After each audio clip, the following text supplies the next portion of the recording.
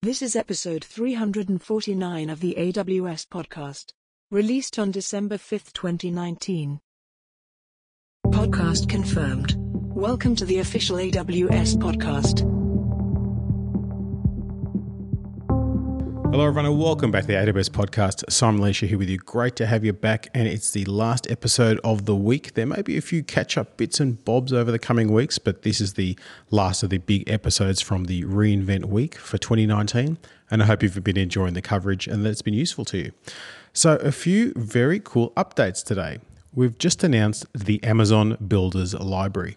Now, this is a really good insight into how we build our services, some of the lessons that we've learned, sometimes the hard way. And these are written by technical leaders within our organization who are responsible for or deeply involved in building some of these systems. So there are a whole raft of different topics. Some of them are really useful for the things you might be doing. So for example, how to avoid insurmountable queue backlogs, or building with distributed systems, or how to handle back-off and introduce jitter, etc. A whole lot of really interesting features and functions. These are going to grow over time, and they cover both architecture and software delivery and operations as well.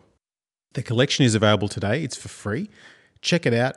Very, very interesting stuff. And I would wager that we all can learn something from some of those articles. And now some announcements that are really handy for people who are building applications. Amplify Data Store allows you to now simplify the development of offline apps with GraphQL. Now, if you haven't come across the Amplify framework, it's a command line tool and library that lets you build web and mobile apps very, very quickly using cloud-based services. So with just a few lines, you can build out the whole structure of your application. Now, AWS customers told us that some of the most difficult tasks when developing these apps was to synchronize data across devices and to handle offline operations. And yes, those things are hard. So for example, when a device is offline, you still want your customers to be able to use your application and also access data and then create and modify data as well that gets synchronized when the application is reconnected to the back end.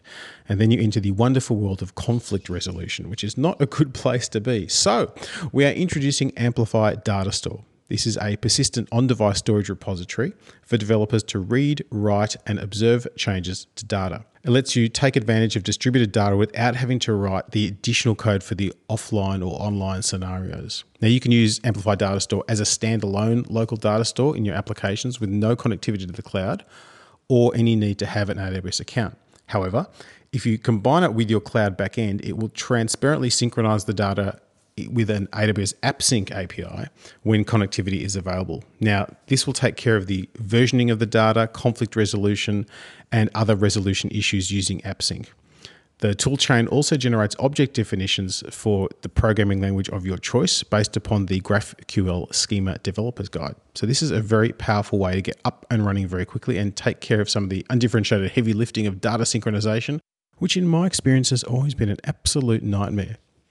In addition, we're also releasing a preview of Amplify iOS and Amplify Android open source libraries.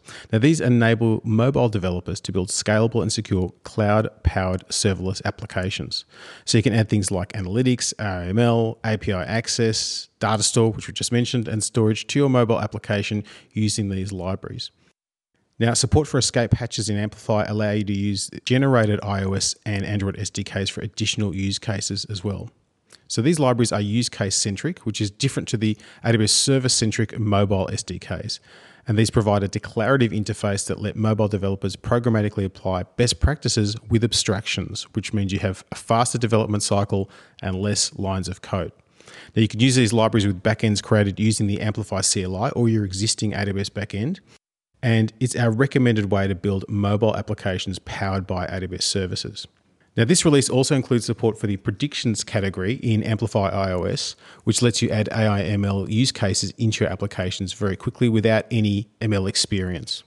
Lots more information in the blog post and lots more information about the framework, and we'd love to get your feedback on what you think of it.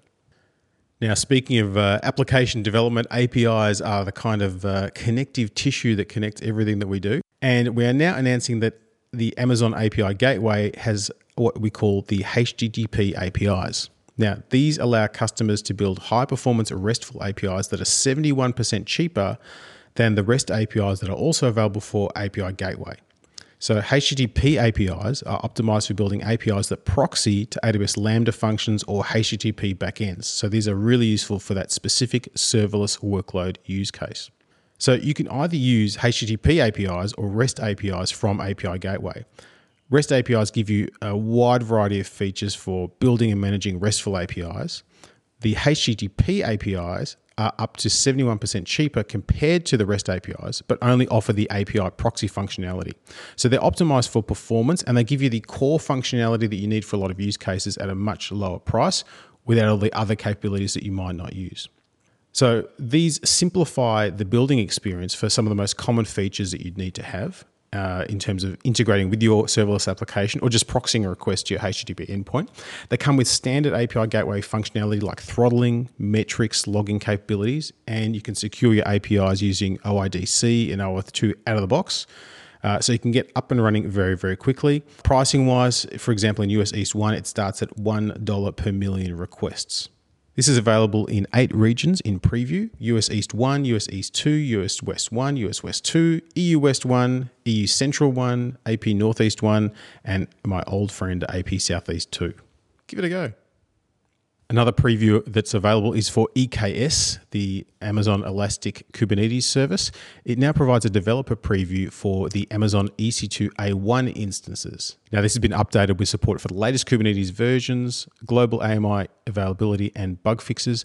This is a really useful instance type because it gives you significant cost savings for scale out and for ARM-based applications, so web servers, microservices, etc. So take a look at that. If you're a user of Amazon Chime, the Amazon Chime meeting apps for Slack is now available. So you can now start and join Amazon Chime meetings directly from your Slack workspace channels and conversations. So this makes it easy to get up and running very, very quickly and integrates the experience. And speaking of video, Amazon Kinesis Video Streams now has support for real-time two-way media streaming with WebRTC. So WebRTC is an open source project that lets you do real-time communication between web browsers, mobile apps, connected devices, etc. using a nice, simple set of APIs. And Kinesis Video Streams with WebRTC lets developers build their applications with real-time two-way media streaming and interactivity between applications and connected devices. So often this would be used for things like interactive video and audio between a video doorbell or a baby monitor and your mobile phone, video chat, peer-to-peer media streaming, etc., etc.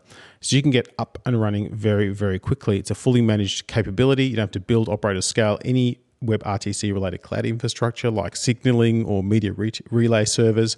There's lots of back-end stuff that happens for this to make it easy for you to get up and running. And finally for today, a quick update for Amazon Neptune. It now includes what's called Amazon Neptune Workbench. So you can now query your graphs from within the Neptune console using either Gremlin or Sparkle queries. You get a fully managed interactive development environment that lets you live code. You can do narrative text within Jupyter Notebooks.